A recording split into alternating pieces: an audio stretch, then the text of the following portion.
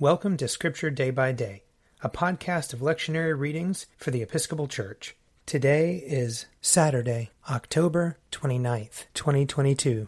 A reading from Ecclesiasticus. One who keeps the law makes many offerings. One who heeds the commandments makes an offering of well-being.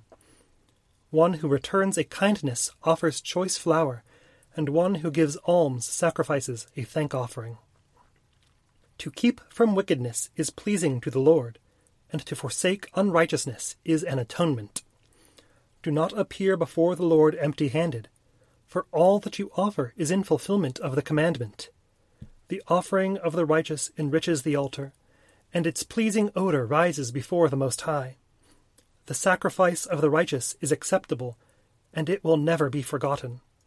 Be generous when you worship the Lord, and do not stint the first fruits of your hands. With every gift show a cheerful face, and dedicate your tithe with gladness. Give to the Most High as He has given to you, and as generously as you can afford. For the Lord is the one who repays, and He will repay you sevenfold.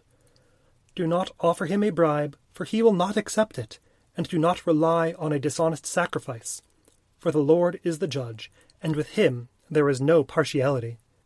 He will not show partiality to the poor, but He will listen to the prayer of one who is wronged. He will not ignore the supplication of the orphan, or the widow when she pours out her complaint.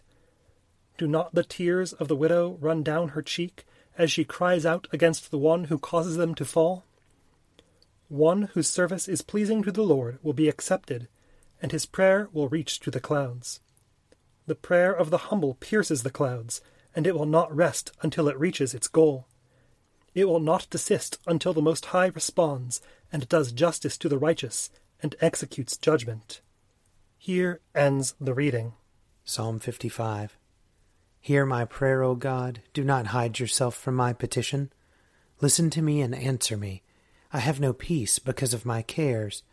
I am shaken by the noise of the enemy and by the pressure of the wicked. For they have cast an evil spell upon me, and are set against me in fury. My heart quakes within me, and the terrors of death have fallen upon me. Fear and trembling have come over me, and horror overwhelms me. And I said, Oh, that I had wings like a dove! I would fly away and be at rest. I would flee to a far-off place, and make my lodging in the wilderness. I would hasten to escape from the stormy wind and tempest. Swallow them up, O Lord, confound their speech, for I have seen violence and strife in the city. Day and night the watchmen make their rounds upon her walls, but trouble and misery are in the midst of her. There is corruption at her heart. Her streets are never free of oppression and deceit. For had it been an adversary who taunted me, then I could have borne it. Or had it been an enemy who vaunted himself against me, then I could have hidden from him. But it was you, a man after my own heart, my companion, my own familiar friend. We took sweet counsel together, and walked with the throng in the house of God. Let death come upon them suddenly. Let them go down alive to the grave, for wickedness is in their dwellings, in their very midst. But I will call upon God, and the Lord will deliver me. In the evening, in the morning, and at noonday, I will complain and lament, and He will hear my voice. He will bring me safely back from the battle waged against me, for there are many who fight me. God, who is enthroned of old, will hear me and bring them down. They never change. They do not fear God. My companion stretched forth his hand against his comrade. He has broken his covenant. His speech is softer than butter, but war is in his heart. His words are smoother than oil, but they are drawn swords. Cast your burden upon the Lord, and He will sustain you. He will never let the righteous stumble.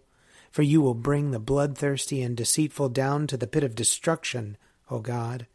They shall not live out half their days, but I will put my trust in you.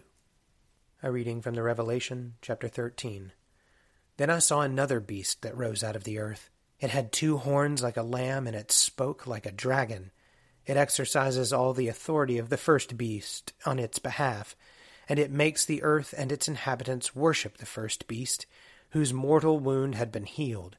It performs great signs, even making fire come down from heaven to earth in the sight of all. And by the signs that it is allowed to perform on behalf of the beast, it deceives the inhabitants of the earth, telling them to make an image for the beast that had been wounded by the sword and yet lived. And it was allowed to give breath to the image of the beast, so that the image of the beast could even speak, and cause those who would not worship the image of the beast to be killed.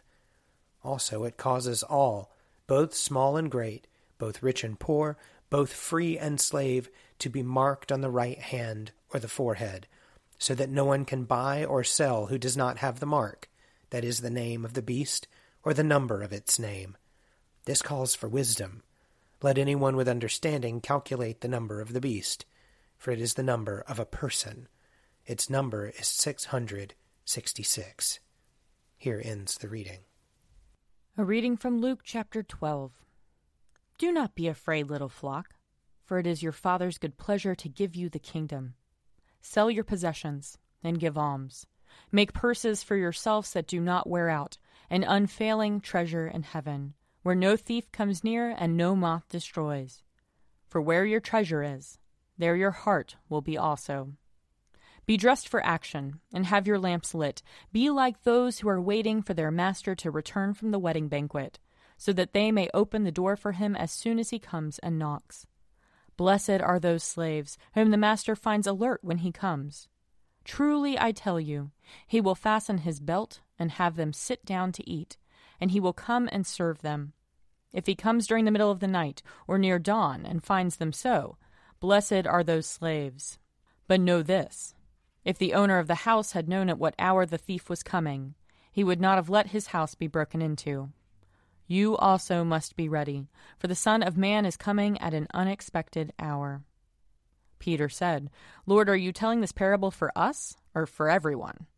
And the Lord said, Who then is the faithful and prudent manager, whom his master will put in charge of his slaves, to give them their allowance of food at the proper time? Blessed is that slave whom his master will find at work when he arrives. Truly I tell you, he will put that one in charge of all his possessions. But if that slave says to himself, My master is delayed in coming, and if he begins to beat the other slaves, men and women, and to eat and drink and get drunk, the master of that slave will come on a day when he does not expect him, and at an hour that he does not know, and will cut him in pieces, and put him with the unfaithful. That slave, who knew what his master wanted, but did not prepare himself or do what was wanted, will receive a severe beating. But the one who did not know and did what deserved a beating will receive a light beating. From everyone to whom much has been given, much will be required, and from the one to whom much has been entrusted, even more will be demanded. Here ends the reading. If you would like to read a meditation based on these readings, check out Forward Day by Day, available as a print subscription, online, or podcast. I'm Father Wiley Ammons, and this podcast is brought to you by Forward Movement.